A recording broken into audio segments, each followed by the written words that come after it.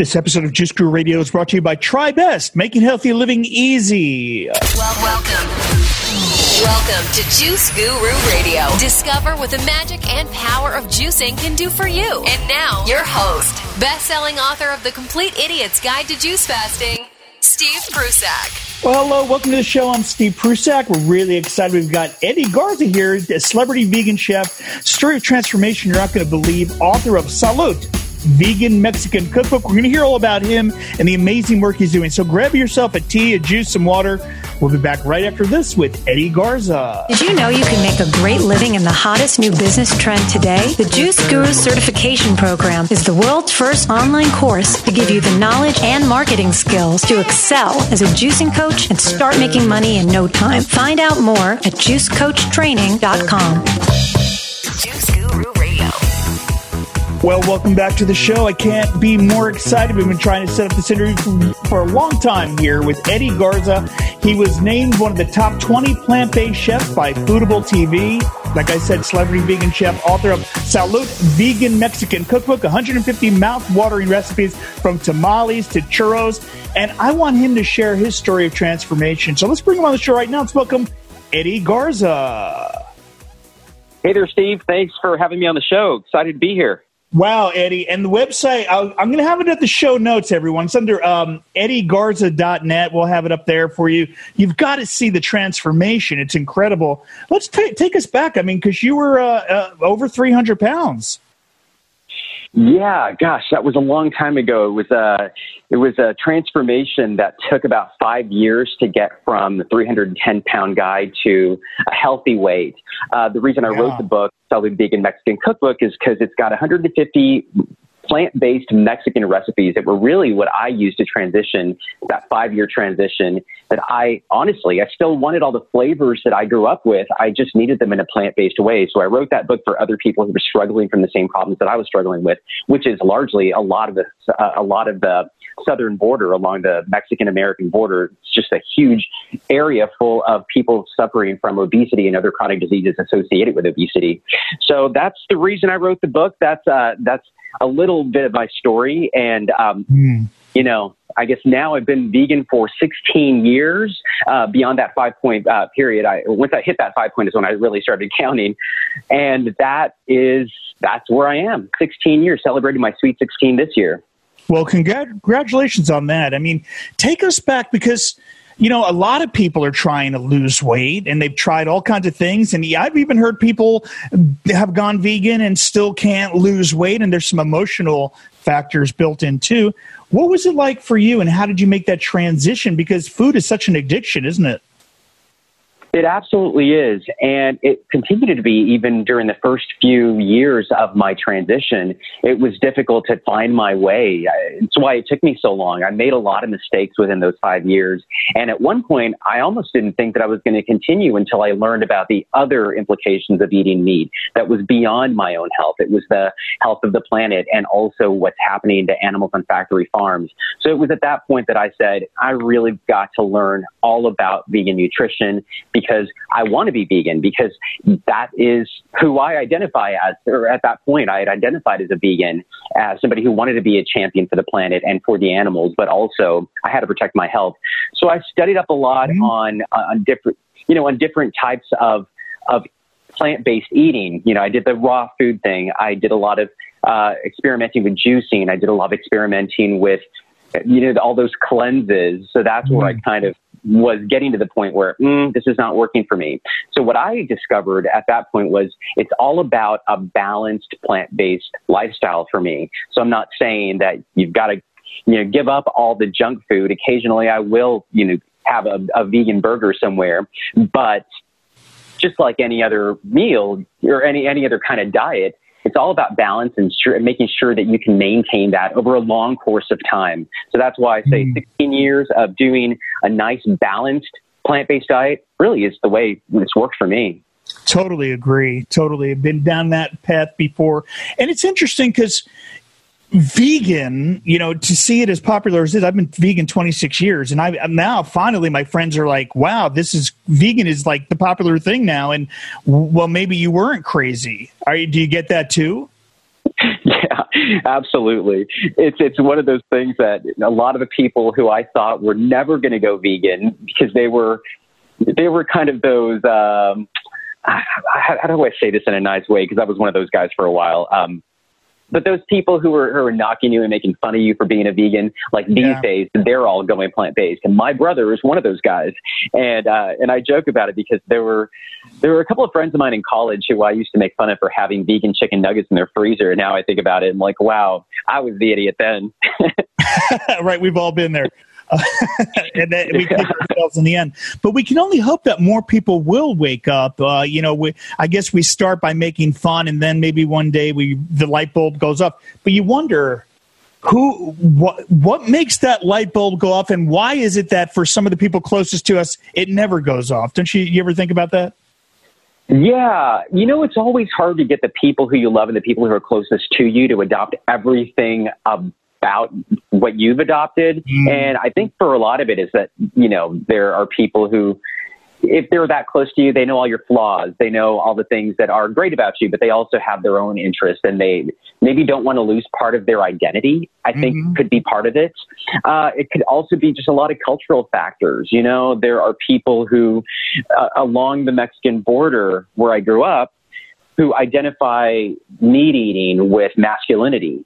So people who, like all the machismo, like how do you give up eating meat and all those manly foods and still be a macho Latino? Well, there's a very easy way to do that. You can maybe use that attitude and be more of a protector for the planet and for animals, and also be a protector for probably their children. And that's a really great way to say, hey, we're knocking this stereotype. The machismo doesn't have to be associated with meat eating. Maybe we should just knock machismo out in the first place, but that's a whole other topic. But at the same time, like, you can still be that protector of the home and also be a champion for the planet.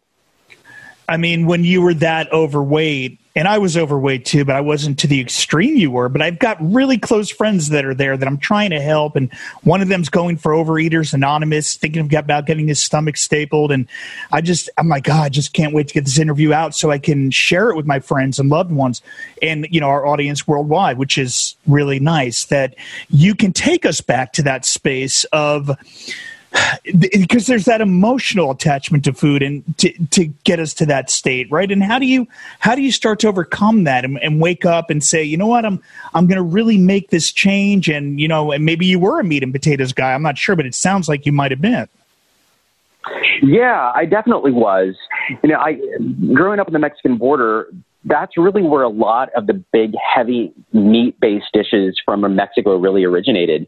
If you think about it, all the people who moved into northern Mexico were the people who were raising cattle, raising pork, raising chickens for food. And that all really just kind of ended up being part of my culture and my lifestyle. And a lot of times my family they fed us in order to show us they loved us.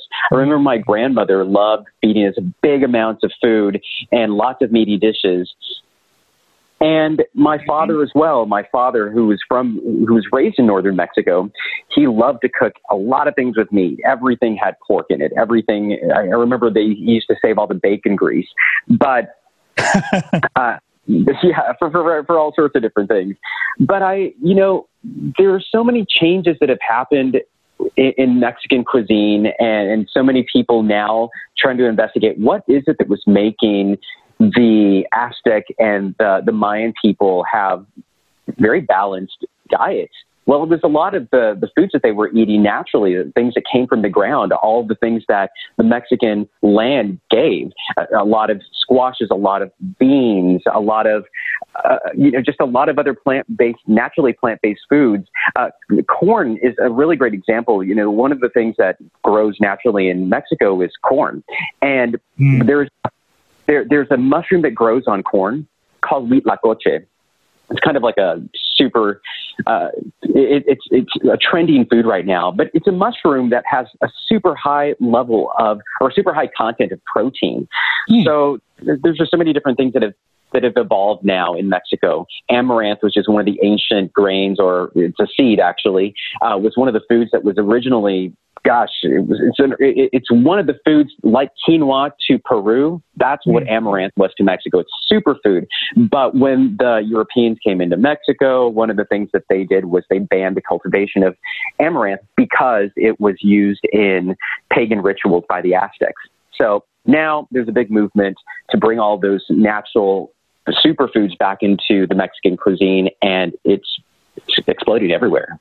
Wow, phenomenal. So part of your journey was, once you lost the weight and you connected the dots, because people get into this for a lot of reasons, either health, the environment, or animal rights. It's usually one of those three pathways. And for you, it was health, but then you did connect the dots. And I think that really solidifies your vegan lifestyle, would you say? Yeah, for sure. I was lucky enough to meet this friend of mine named Cherie Winston. It was during it was my second year of teaching, and it was the first day of school, and I met her, and she's really the person who got me to go plant-based in the first place. She was the one who called me out for being overweight, that I needed to go lose weight, and she's the person who started me on another whole way to view the world. So I started doing yoga because of her. I met a lot of people who were really interested in other social justice issues, and it all made sense, and it was all things that I do feel like I'm a good person. I'm a compassionate person. And how can I apply this compassion to every aspect of my life? And I think a lot of people are like that. It's not just me. I'm not just some random anomaly. I think a lot of us want to find that path. I hear that all the time. Every time I go and do an event in Mexico, people are there to try to learn how to do this. They want to do this. They just don't know how to do it. So it's cool that there are so many people now all over the world who are going and spreading this message and making it accessible to the people. What would you say were some of the stumbling blocks or, challenges when you started down this path of juicing, cleansing, eating raw foods, and then vegan, healthy diet, finding your balance? What would you say were some of the roadblocks or challenges or, anything that crept up during that time? I feel like one of the biggest challenges that I faced at the very beginning was meeting people who just did not have correct scientific information. So it's a lot of false science that was being spread back then. And I jumped into a lot of different weird fad vegan diets, like I mentioned. And one of them was doing really long juice fasts for no reason other than everybody else at work was doing it. I was working at a vegan restaurant at the time, but so many of us were doing those types of things, and without any supervision, without really knowing what we were doing, just said, I know that this person's doing this thing. Let's do it. It's 10 days. No big deal. And I feel like a lot of that stuff was kind of like the beginning of, at one point, like I mentioned, it was sort of the beginning of what could have been the end for me. From that diet, I jumped into another all raw foods, but everything super highly processed. There wasn't just raw foods like eating bananas or kale or eating naturally raw foods. It was all very highly processed raw foods that just happened to be raw, but all put together and blended into this package of really dense and high fat, and just wasn't making me feel good. I felt not right. So from that diet, jumped on to another one, which was doing 3-day fasts with a juice, or rather with a cayenne water cleanse. It was a master cleanse. And I started thinking, why am I doing this? Why am I doing all these things? Really, at the end of the day, for me, it's what worked for me before. It was eating a more balanced vegan diet, and now I just want to add those flavors that I like, and I'm just going to do that. So I did that, and that's when it started really making sense. I started reading more books about balancing nutrition, learning really basic things that a lot of us don't think about, not just eating more fruits and vegetables, but eating a larger variety of fruits and vegetables was really working for me.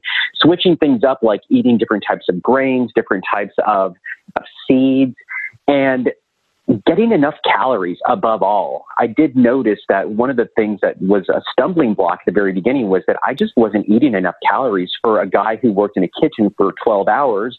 And it made sense that I was feeling unhealthy. And it made sense that I just wasn't processing my foods right, because my body some point had gone into a starvation mode. It's just like things like that.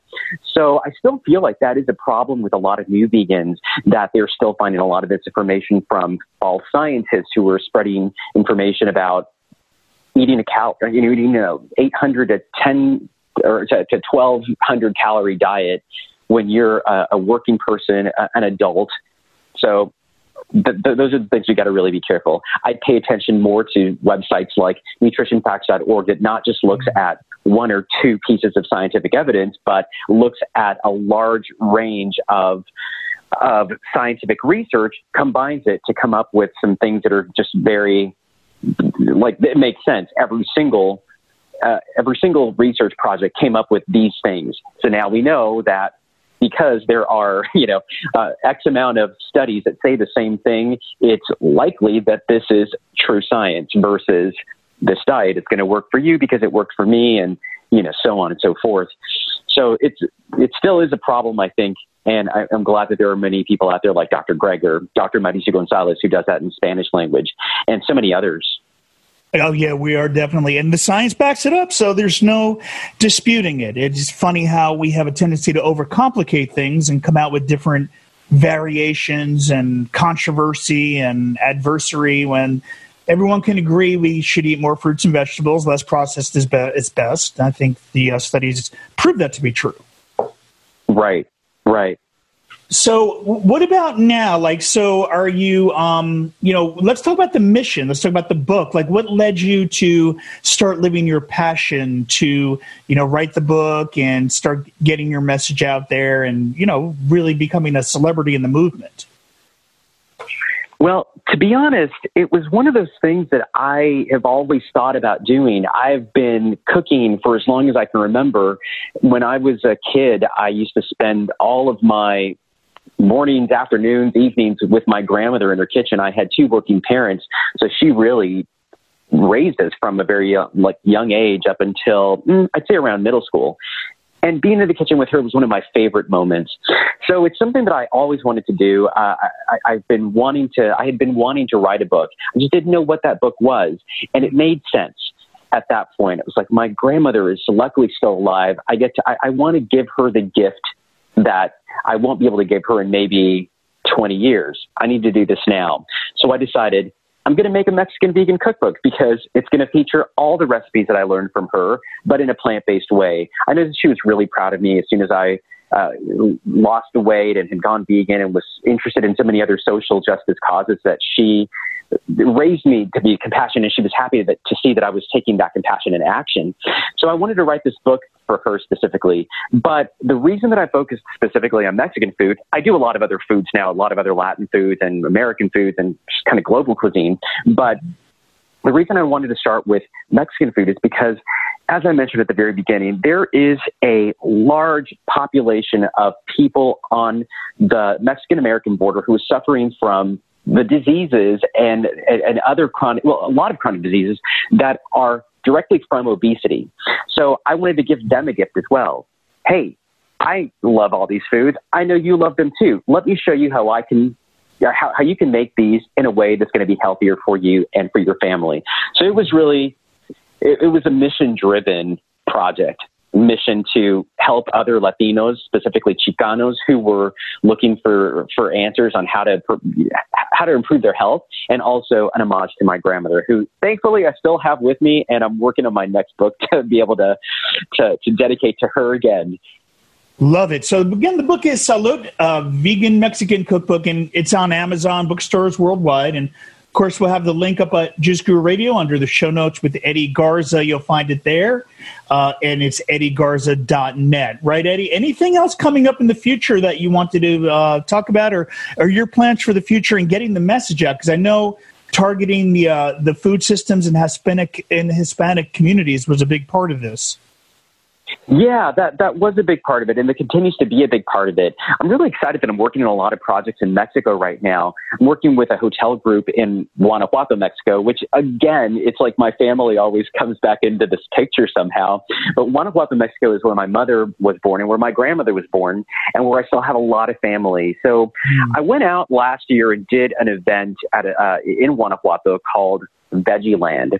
It was the first plant-based event in the state of Guanajuato, which is considered one of the most colonial areas of Mexico.